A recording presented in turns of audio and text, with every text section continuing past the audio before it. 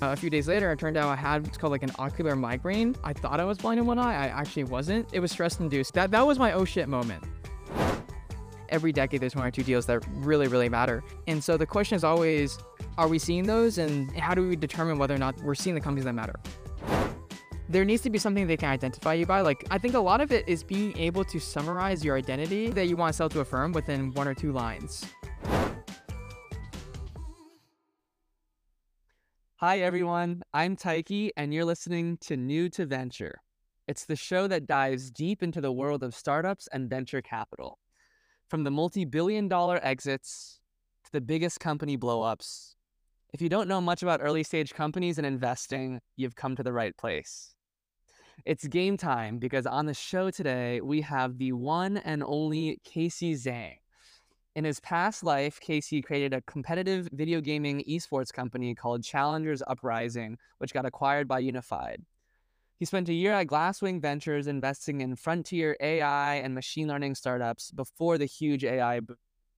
Rose up the ranks at Rough Draft Ventures to become one of the managing partners, and now recently joined Audacious Ventures, investing in some of the best B2B software startups in the world. And he's fresh out of college. Welcome to the show, my friend and fellow Northeastern Husky, Kasey Zhang. Thanks for having me. I like how you highlighted that I was doing AI stuff before the boom, given that it's all that everyone seems to be talking about these days.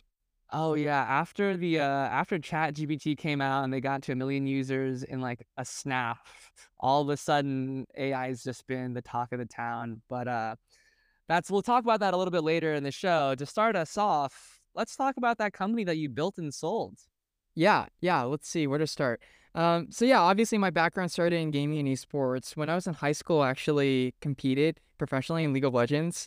And then from there, realized that I was good enough to realize how bad I was. And then decided, I probably don't have the skill or the patience really to play and become, one of the best competing on the world stage and all that. So transitioned over to coaching Europe and North America for a couple of years. And then somewhere along the line, I was between two gigs in coaching, was looking at a few options. And then a friend reached out to me. I was like, hey, you want to help me run this tournament for amateur League of Legends? And I said, hey, why not? One thing led to another. Eventually ended up co-founding the company. We got started around the beginning of the pandemic, so in March 2020, and then ran for about a year and a half before it got acquired. Well, so what is it that the company specifically did? Was it a coaching agency? So we handle a lot of the tournament operations and production side of things. So let's say you're a game developer like Riot Games, Valorant, League of Legends, or Activision Blizzard with Overwatch, etc. A big part of their marketing or branding push is to run a bunch of tournaments, right? Esports, competitive video gaming, and all that. And while they handle, most of their tier 1 competitions, there's a bunch of, more grassroots events that they'll need to organize that they typically have trouble handling themselves. And so they'll go to a third-party provider, someone like us, and we would bid on the contracts. And if we win them, we would host the production, or we would handle the production. We would host the tournaments. We would handle all the logistics with hiring freelancers, shoutcasters, and everything else. And then we will also gain sponsorship revenue on the side. Wow. Okay. And were you guys ever VC backed? So we had a few angel investors, but we never raised institutional funding, which is also, I don't want to get ahead of myself, but part of the reason why I eventually decided to go into VC. Yeah. Okay. So how did you get your first client or your first customer? I think it was mostly just through connections. Yeah, it was mostly just through the network. Yeah, it was basically, we were, Riot reached out to us, had a few conversations about running some amateur leagues and tournaments in North America. And I think one thing led to another. Obviously, like a bunch of outreach was a part of the process as well, but a lot of it was organic inbound. Oh, okay. I got you. And at its peak, how many events or how many clients were you working with? We typically operated 2-3 events at a time. So like every quarter there were like 2-3 events that we'd be putting on. In terms of peaks, let's see, our premier event that we were running for League of Legends was, called Challengers Uprising, same as the name of the company itself. We were getting up to, I believe our peak was around 20,000, 25,000 concurrent viewers on Twitch. And that was pretty fun. We had Red Bull as a sponsor. We had a few other sponsors in the pipeline as well. That's fantastic. And did they come out to reach, like, did Red Bull reach out to you guys, or you were like, we need money to sponsor some of these events? You reached out to Red Bull. I think it was more natural than that. One of the co-founders had a relationship with some representatives at Red Bull already, and then one thing led to another. They ended up sponsoring, as a part of that sponsorship process as well. They also shipped me 3 crates of Red Bull, which didn't, which I think really accelerated my caffeine dependency, for better or for Got you worse. started early, yeah. Oh my, and well, this is all during the pandemic, actually, right? You said they started at the beginning of the pandemic. So all of these were all done remote, these like Yeah, events fully and remote. I've never met any of my co-founders in person yet. Hopefully that will change soon. Um, but yeah, it was a great experience, and I did it, or I tried my best to juggle it with, along with classes. yeah. Was it fun? Like, did you were originally a gamer, right? And that's always going to be super fun until it gets super competitive. Then it becomes like high expectations, a little nerve-wracking. But being on like the business side, events, operations side of it, is that more your speed? It was fun until it wasn't. Is the best. It's the best way for me to put it. I think there's always a not an issue, but there's growing pains when it comes to turning something that, was a pastime, passion, or quite frankly, like a distraction away from the stresses in your life into the primary stress of your life. And for me, like I don't game that much these days, unfortunately. I try to make time. But work and everything else. I think on top of that, like I haven't played League of Legends in years, and I think part of it was just I think there's some inherent burnout that I got after spending so many years on the competitive side and on the business side. Um, there's almost like a loss of innocence factor too as well. I don't think I'd ever found a company in esports again. The space is a little bit. I've become disillusioned to the space, to be completely candid. But I mean, you live and you learn. Yeah, absolutely. And is that why you chose to sell? Is that you're just feeling some burnout? Or was it that this you didn't think that this company was going anywhere, so you had the opportunity to jump ship and you took it? Yeah, jumping ship is an interesting analogy. I think for us, fundamentally, we were services based, right? The idea is that Right. we Right. go to game developers and we go to potential sponsors and we sell our services of running tournaments and productions and things like that. And that was great. We were growing really fast. But then the issue is that when you're scaling a services based business, typically your revenue stays pretty linearly, related to your costs as well. In terms of more freelancers they have to hire, we would have to go on full time if we wanted to continue expanding the organization.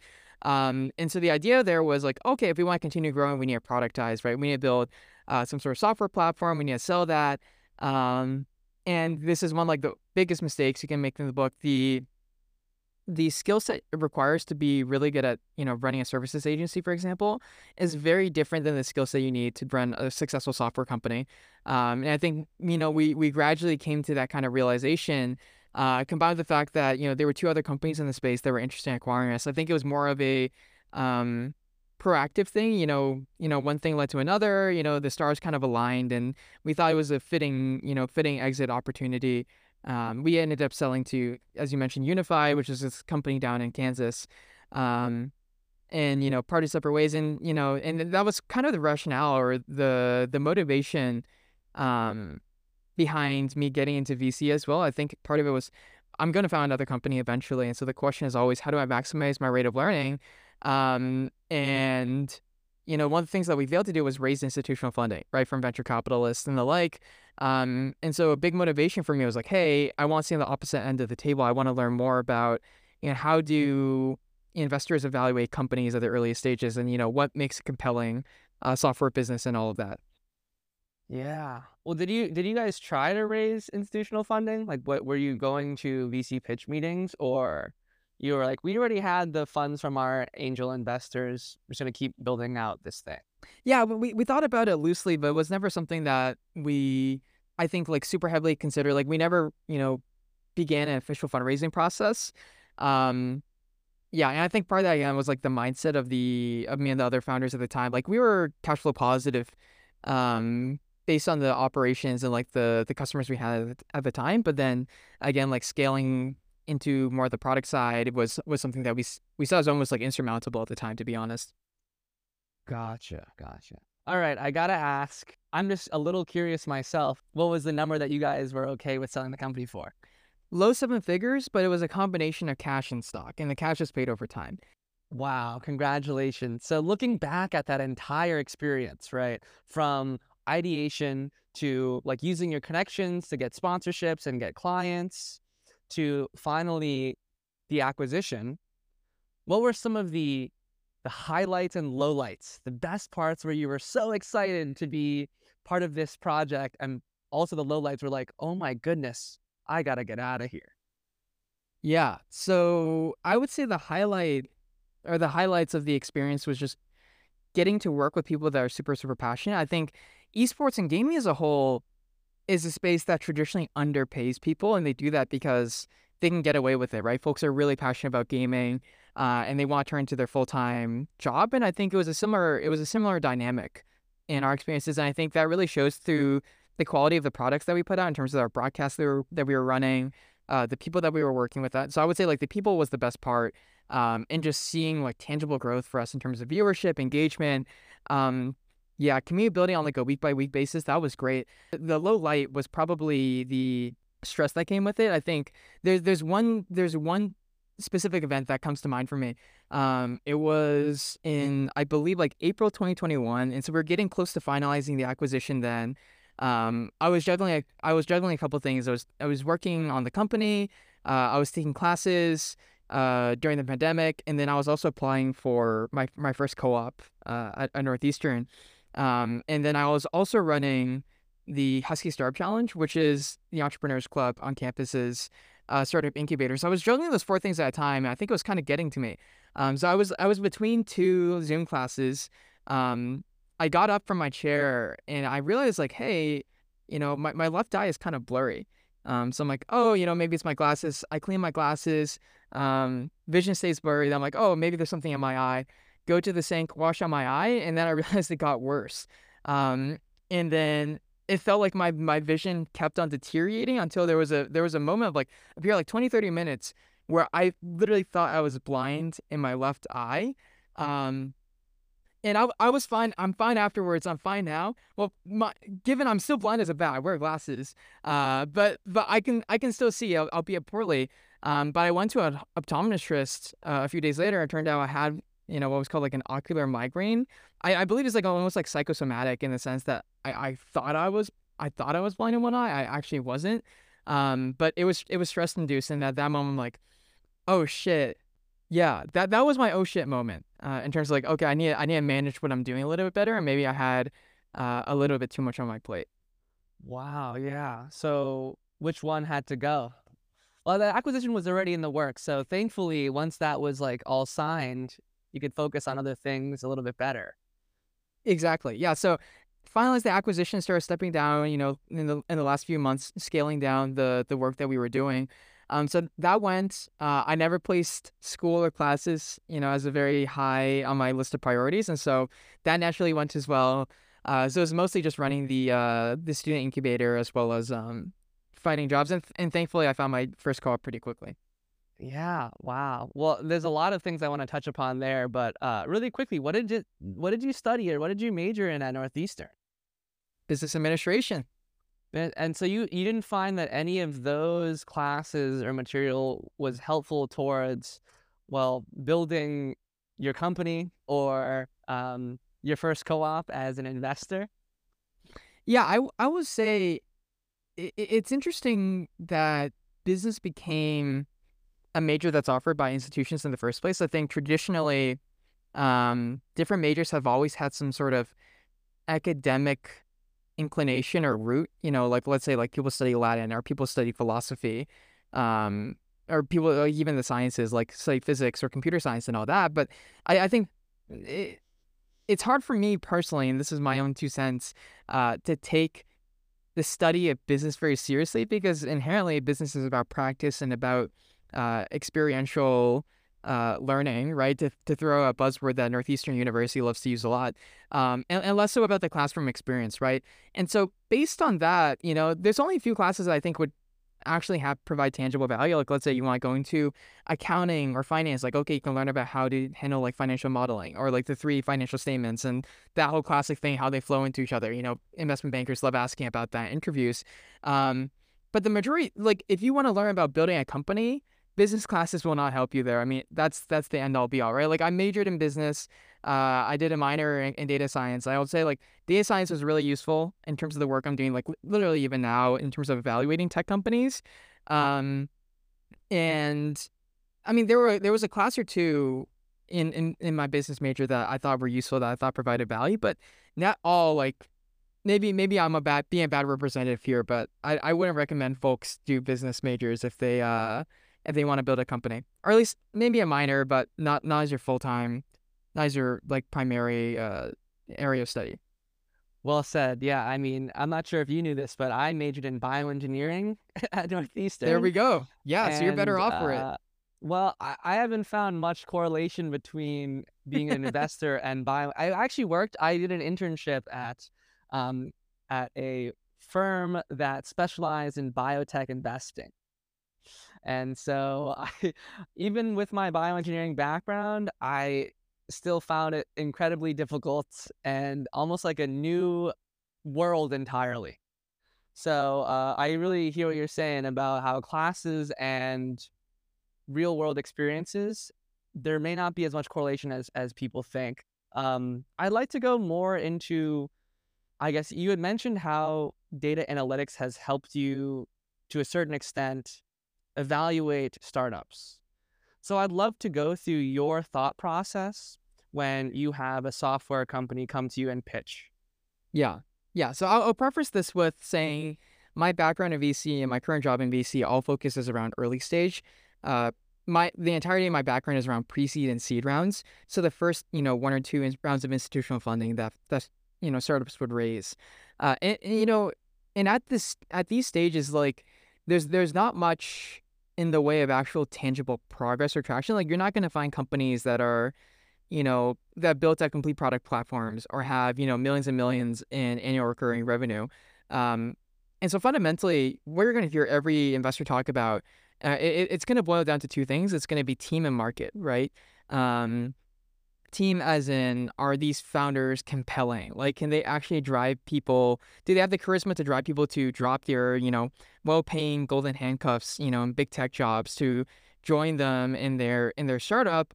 Do they have the ability to storytell? Like, can they sell investors on their narrative? Because a lot of it is, I think fundamentally the question is like, is this a founder that can, perform reality distortion, right? Because, inherently the successful startups are black swan events. The industry is precipitated on the assumption that outcomes exist on the power law, right? A small amount of companies will drive the large majority of the returns in this specific asset class. And so for founders, if you're investing when they have very little of nothing in the way of tangible progress or projects built out, then they need to be able to convince people, right? When there's little in terms of indicators. So I think that's one part of it for team. Another part of it is like, do they have domain experience, right? Do they understand a lot about it? Like, let's say, based on your background, like bioengineering, right? If someone's building a biotech company, well, they probably should have some sort of background. They can't just be Joe Schmo off the street who decides, hey, I want to build a drug that beats aging, right? It's not that simple. It can be, do they have the right networks built? Do they have the right approach to have asymmetric access to distribution channels, right? Are they able to sell better than other people? Are they able to get in front of potential customers more than other people? And then fundamentally, like, it also goes back to, iterative speed. How fast can they iterate on what they built already? There's very few, I would say no founder ever, no successful founder ever ends up, their final product is never the same as their initial assumption, right? And so the question is always, how fast are they able to grow or change between each rate? And look, it's like, a friend of mine mentioned to me before, it's like in chess, right? Like, you could be the best chess master in the world, but if I'm able to make two moves every time you make one, I don't know. I think I might still lose against Magnus Carlsen, but let's say against a more reasonable opponent, I think I'll have a pretty good shot. So that's all that stuff on the team side. And then on the market side, it's like, look, is the market big, right? You can build a successful company and not be venture backed. But again, when it comes to relying on the power law and these outsized, returns, VCs are looking for companies that, eventually either sell or IPO for upwards of, 1 billion. And, everyone would love to have like a decacorn, like a $10 billion company in their portfolio. If you're selling towards a small market, that's going to be difficult, right? And so, yeah, the way that we view it at my current firm, Audacious, is look, we want to invest in A+ teams tackling super, super big markets. Since we think, great companies are built at the intersection of those two things. As someone who's younger in VC, I feel like we take a lot of pitch calls, right? And maybe not even from introductions from other VCs. Like we source them ourselves sometimes. And when you're on these pitch calls, I agree. I look for the same things. Does this team have what it takes to take this company to become a multi-billion-dollar company? But what I always find the most difficult is asking the right questions to get that information. For example, you talked about iterative speed, right? And that's like one of the most important qualities of a good founder. What are some questions that you ask to get an understanding whether they have that trait or not, that iterative speed that you're looking for? Yeah, I think part of it is based on how they describe their previous experiences or how they describe their process of company building so far. But I think it's hard to get a sense of that from one call. Oftentimes, we end up tracking, we end up talking to companies that might be too early or not mature enough or not looking for investment yet. I think a large part of it when it comes to understanding iterative speed is having multiple touch points. Like let's say you talk to one founder as they just left their company to start working on an idea full time, and then you follow up with them 6-9 months later when they're looking to fundraise. You can get a good sense of iterative speed based on their progress from point A to point B, right? So I think that's a part of it. Another part of it is, I think when it goes back to this, it fundamentally is a people business, right? And so we rely on references a lot from past coworkers, managers, peers, etc., to get a better sense, like, hey, how does this person work in a team environment? And really, get a clear sense of more than just like what they say, but then what they do.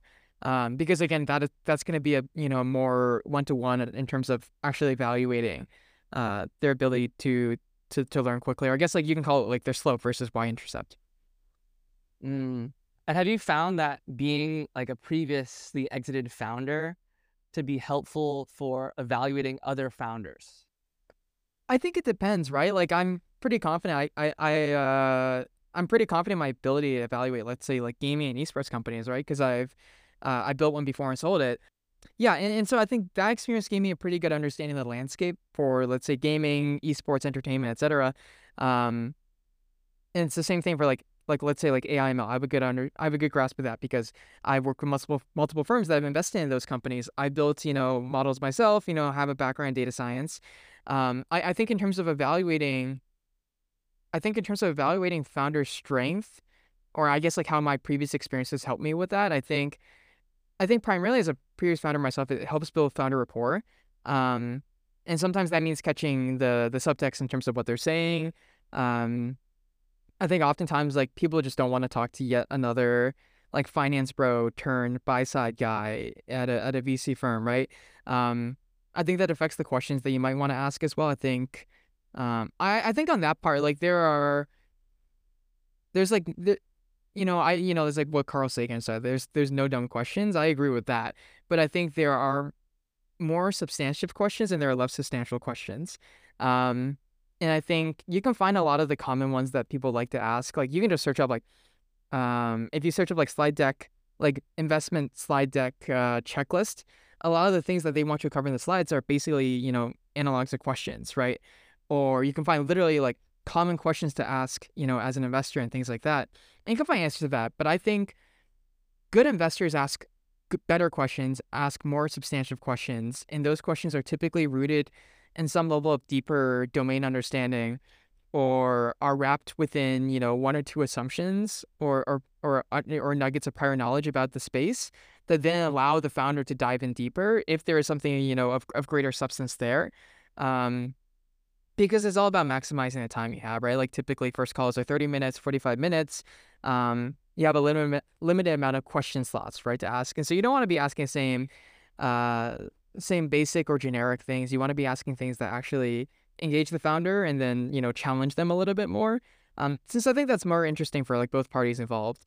And then kind of on the flip side of that as well, like as a founder, if you notice that VC is asking a bunch of generic questions, they're probably not that engaged, right? Or if they are engaged, they might not be the right fit for you because clearly they might not know much about the space. Um, and so I think there's signals on both sides for the investor and the founder to pick up on.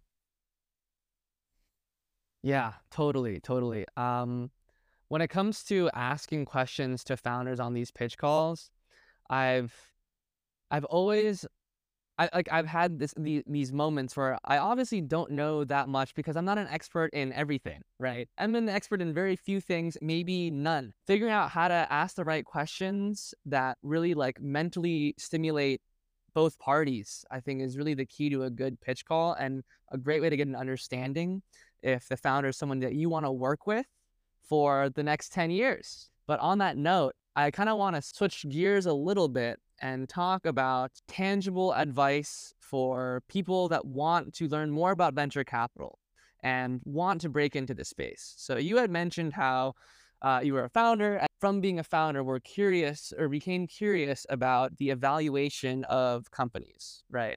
And from then on, you went to go work at Glasswing doing AI and ML, which is also very hard conceptually. If it like when it wasn't booming, right? Not many people had deep technical knowledge of AI. But anyway, your first foray into VC was at Glasswing. How did you make that happen? What were some of the key things that you had learned from that first internship? Yeah, how did I make that happen? Well, I applied for a job listing. We have you're familiar at NUWorks. We have our internal job board for co-ops and other full-time jobs at Northeastern. And so they had a posting there. I was lucky that there had been previous folks from Northeastern that worked at Glasswing. They had a good opinion of Northeastern grads and students, and so just applied for that. Went through the interview process. Was 3 round. It was 3 rounds of calls. And then got the offer, and everything else after that had really has cascaded off of that one experience I had in VC. In terms of the things I've learned, I mean, there's a whole plethora of different learnings or lessons I took away from my time at Glasswing. I think the most important one is less so of a lesson and more so of a mindset. VC is fundamentally a sales job, right? It's a relationship-driven job. In turn, as a result, it's a sales job. You're convincing people to take your money, and money is the most commoditized good in the world. And these days, seed funds and early stage investors are more plentiful than they've ever been in history. And so the question for founders has always been like, why should I care about this money? Like, if it's a good founder, right? If it's someone that people want to invest in, they're going to have a lot of different choices, right? So they're like, how do you separate one from the other? And you kind of have the same question as an investor yourself, like, how do I find the one that's the right fit? And so it's always a matter of finding the right balance of making sure that you see all the companies that are, currently raising at any time, and then also being able to avoid boiling the ocean and really hone in on one or two segments or areas that you think are high potential, or communities that have a lot of founders come from that you think are high potential. And to go back on the idea of like the mindset I developed from Glasswing, it's always asking the question to yourself, every single week or any given month, am I seeing the deal that matters most, right? Every year there's like one or two deals that really, really matter. And it's the same thing, like every decade there's one or two deals that really, really matter. And you can think about it in terms of like fund vintage. So every VC fund's vintage is the year in which they started investing out of that fund. In 1998, right? That fund vintage, there was one company that mattered the most, right? And that was eBay, right? And Benchmark invested in them, and a lot of other folks didn't get a chance. Or, in 2012, the company that mattered would have been Facebook, right? And who invested in Facebook years earlier, like in their rounds in like 2005, 2006, etc. There were only a few investors, right? It was Excel and a few others. That was the only company that mattered, right? And so the question is always, are we seeing those? And, how do we determine whether or not we're seeing the companies that matter, right? Like, and it's kind of this, is this Sisyphean task in the sense that there's no end to it, right? And the feedback loops, like, you don't know for 5-6 years whether or not you invested in a winner. And so it's always a guess, right? And so it's something that's always going to keep you up at night as an investor. But yeah, that's always the question. It's always going to be, are we seeing the companies that matter? And if we missed a company, then the question is always like, why did we miss them? So I think it's always trying to be as, I guess, like hungry or like iterative in your own mindset as an investor as well. In terms of like changing things on the fly to make sure that you're in front of the right founders and you're able to win the right deals. Yeah, yeah, absolutely. I kind of want to connect that last piece to your experience with RDV. So, from my understanding, Rough Draft Ventures specifically looks to invest in college founders. Is that correct? Yeah, student founders of any sort. So that could be undergrad, high school, graduate students, and everyone in between. Nice. Yeah, high school founders, man. I love that. And so we talked a lot about finding the right people. And so what I was always a little skeptical about, especially with a lot of these college programs, was there's a lot of inherent risk to investing in student founders because they're also full-time students, right? When you were, the managing partner at Rough Draft, was your take on startups as a whole different from your take on startups run by student founders? Yeah. Yeah. I think first to give a little bit more context, so Rough Draft Ventures is the student investing arm of General Catalyst, which is a larger multi-stage venture firm that was founded in Boston. And we typically invested between 100K into 150K into student founders. I think there were multiple parts of your question. I'll try to break them down. I think one, the Wait, concern of, really quickly. yeah, Was Rough Draft Ventures was it a fund-based system, or was it like it took money from General Catalyst's we funds invested out whenever of there's General a good Catalyst deal? fund, so it was evergreen. Yeah. Okay. Okay, cool. Got it. Just curious. Yeah, and so in terms of the different segments of your question, concern around, student founders going full-time, that's definitely a concern of ours. I think between 2021, 2023, when I was with the organization, a lot of students might have dropped out or taken a leave of absence after they had raised money. I think generally we're more flexible as investors than a lot of, more institutional traditional funds. In that sense, that we invest in students that we're still working on. I mean, that was our job, right? Like, our job is to take that higher risk of investing in students, even if they might not be part-time, even if they might not have the same level of experience as someone who's been in industry for 10, 15 years. Because the belief there is like, look, a lot of great companies are going to come out of campuses, right? And we want to be on top of that, right? Like Microsoft came out of campus, Facebook came out of Harvard's campus, et cetera. And we saw that time and time again, with Rough Draft Ventures as well. We invested in, back in the early days of the organization, invested in Instabase, right? Company was founded by MIT PhD, now worth, I think, north of, $1 billion. We invested in Spring Health early on, which is this mental health platform for employers. That was recently valued at over $1 billion. The CEO, April Ko, is the youngest female founder of a unicorn ever. And, we invest in other companies like SnackPass, right? Like, I'm sure I've used SnackPass. I'm not sure if you have, and a bunch of other things like that. Exactly. And so I think part of it is, look, our job is to take that higher risk and be okay with it, be comfortable with that. And I think another part of it is, like, as students, you have a greater level of access and visibility into your campus environment when it comes to startups or people that may be looking to found companies either now or in the future than, a 30-year-old investor, right? Like, they can't really, it's like the meme, like the Steve Buscemi meme is like, how do you do, fellow kids? I mean, no student investor wants to talk to someone like that, right? And so they want to talk to their peer. And so part of it was being that representative on campus, educating the campus about, venture capital, startups, being a founder as well.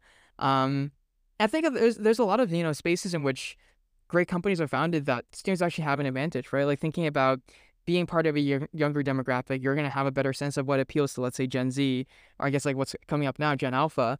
SnackPass is not a company that, in my opinion, at least, that could have been founded by a 35-year-old, right? That is solidly a Gen Z idea, and you have to understand that in terms of branding, in terms of growth, outreach, and everything else in between.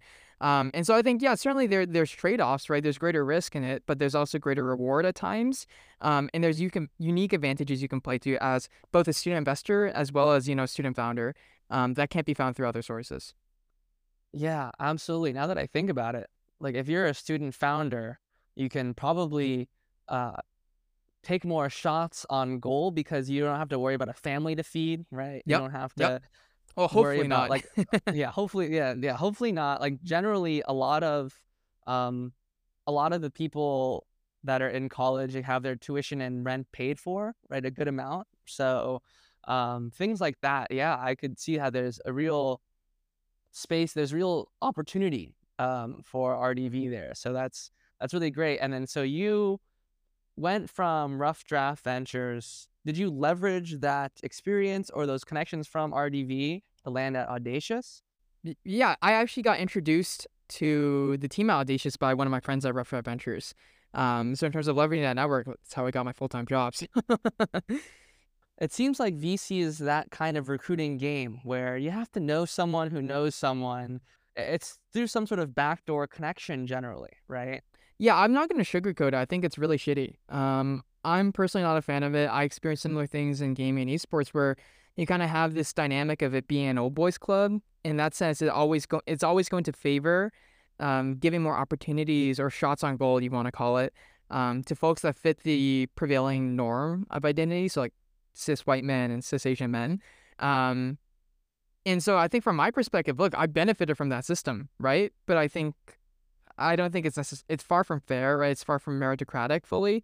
I think it's getting better these days. There's more and more, advocacy groups and outreach programs and communities that are trying to bridge the gap in that sense. But I think it's reflected in the distribution of investments as well when it comes to venture capital, right? Like there's a disproportionate lack of investment in, Black founders, in female founders, and LGBTQ founders. I think part of that is because this industry has traditionally been dominated by groups of people and identities that haven't necessarily been able to empathize or connect with founders. Like, let's say building for those like more, I want to call like outsider identities, right?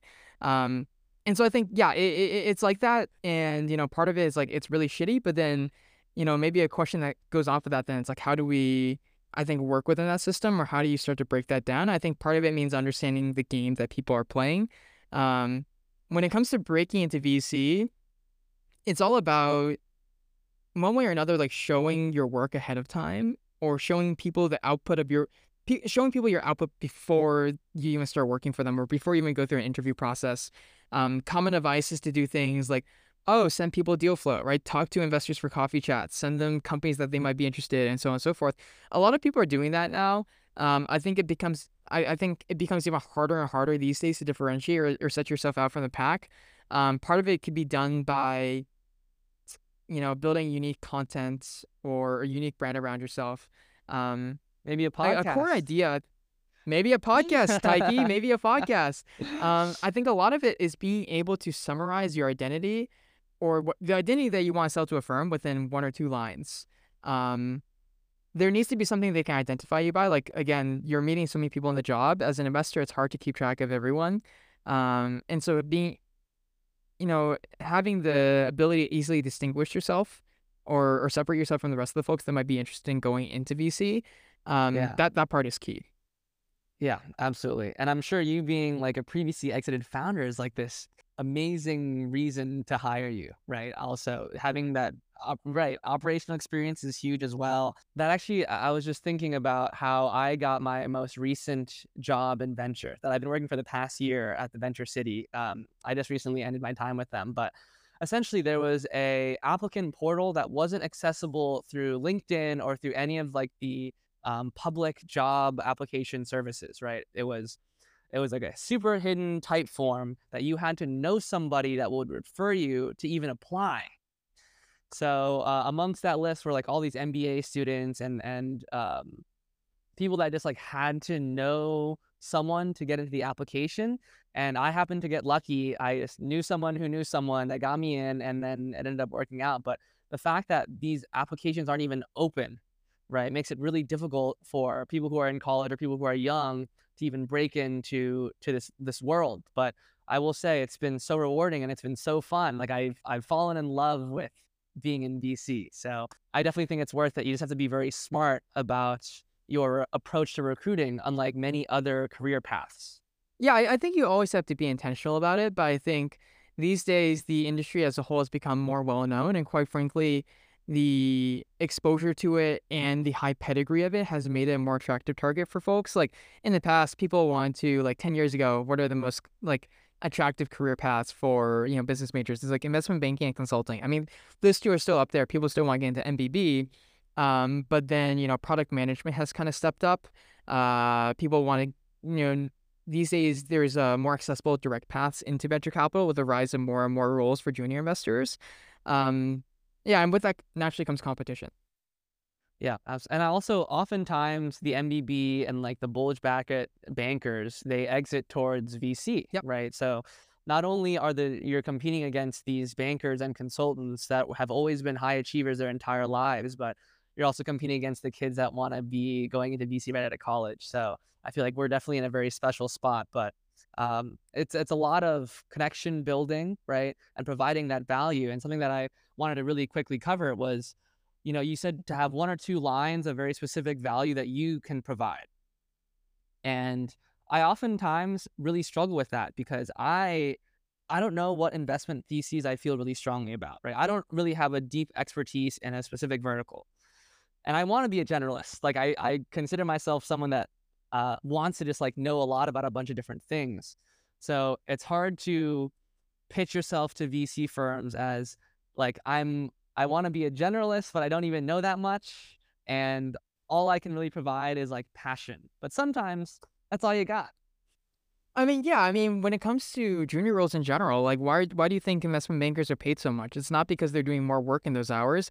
They sit there a lot of times in front of the computers doing nothing. Their job is to be available. Their job is to have time for work, right? And that's kind of what they're getting paid for. When it comes to early stage, I think, yeah, I think it's nice to want to be a generalist, but I think fundamentally, again, the question is always, hey, why should I hire this kid out of school as a generalist when there's someone with more experience and maybe has some sort of demonstrable spike in one area or another that can also offer to be a generalist. I think you have to have, VC is always about, people love saying having, like, people always love to mention having strong opinions, like weekly held. I think that's a big part of the job, right? I think you have to have opinions on things. You need to be able to back up your opinions, and you also need to be able to elaborate them into, let's say, like an investment thesis. But I think if I'm trying to like optimize for getting a job, like let's say if I was recruiting right now, right, or I want to break into VC for the first time without prior experience, like my job would be to think of my brand identity, which is different than you as a person. Ideally, I mean, if that's the same thing as you as a person, oh God, there's issues with people getting too much into the work and kind of getting lost in the sauce there. But, when it comes to the identity that you want to be pushing in your recruitment process, like you have to think about yourself as a spear. Like, again, those 1 or 2 lines, like what are people remembering about you? What themes or sectors are they remembering that you're interested in? And then kind of strategically thinking from a perspective of an applicant or someone who's trying to break into VC, do you plug some sort of gap in the firm, right? Let's say the firm has really, really strong experience in developer tooling and AI ML already. Like, let's say they've done PhDs in the space or they founded previous companies before they started the firm. You come in doing the same thing, you're going to do the same thing, but worse, right? But if you go into a firm that's like, let's say, more generalist, but you know that they're trying to ramp up their consumer practice, right? They want to invest in more consumer packaged goods companies, let's say, and you've done those before, right? Or you've built those companies before, you worked with them before. Suddenly you're plugging that gap, and then that's a part of your identity. And then they're like, okay, this person has interest, right? There's something interesting about the persona. Like they fit what we want, and they have strong opinions about the spaces that we'd like to learn more about. And so we feel like we can learn more from this person versus, hey, this guy's just doing what we're doing, but he's younger and not as good as another candidate you can get. Yeah, absolutely. Well said. And I'm currently focusing on trying to find that thing that I want to specialize in right now. I'm thinking consumer sounds most interesting, but tough returns in consumer recently. So we'll have to figure something out. And I'll keep you updated as Well, you I never know, right? continue to You have study. companies like Liquid Death, right? That have been doing Yeah. really well. Recent, That's such an IPOs. interesting case study. We should talk about that off camera about Liquid Death. I'm like genuinely curious to hear your opinions on it. Yeah. Well, Kasey, it has been such a pleasure having you on the show, but unfortunately our time is coming to an end. VC is really difficult to be good at. So for the sake of learning and uplifting the VC community, I need you to do 2 things for me. 2 things. Oh my God. 2 things. First, shout out an investor that you respect and admire. And second, shout out a startup that you think can change the world.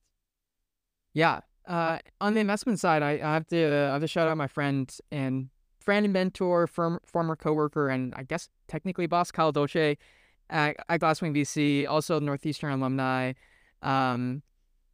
Really, really smart guy, goes out of his way to help other people. Yeah, just all around stand-up person.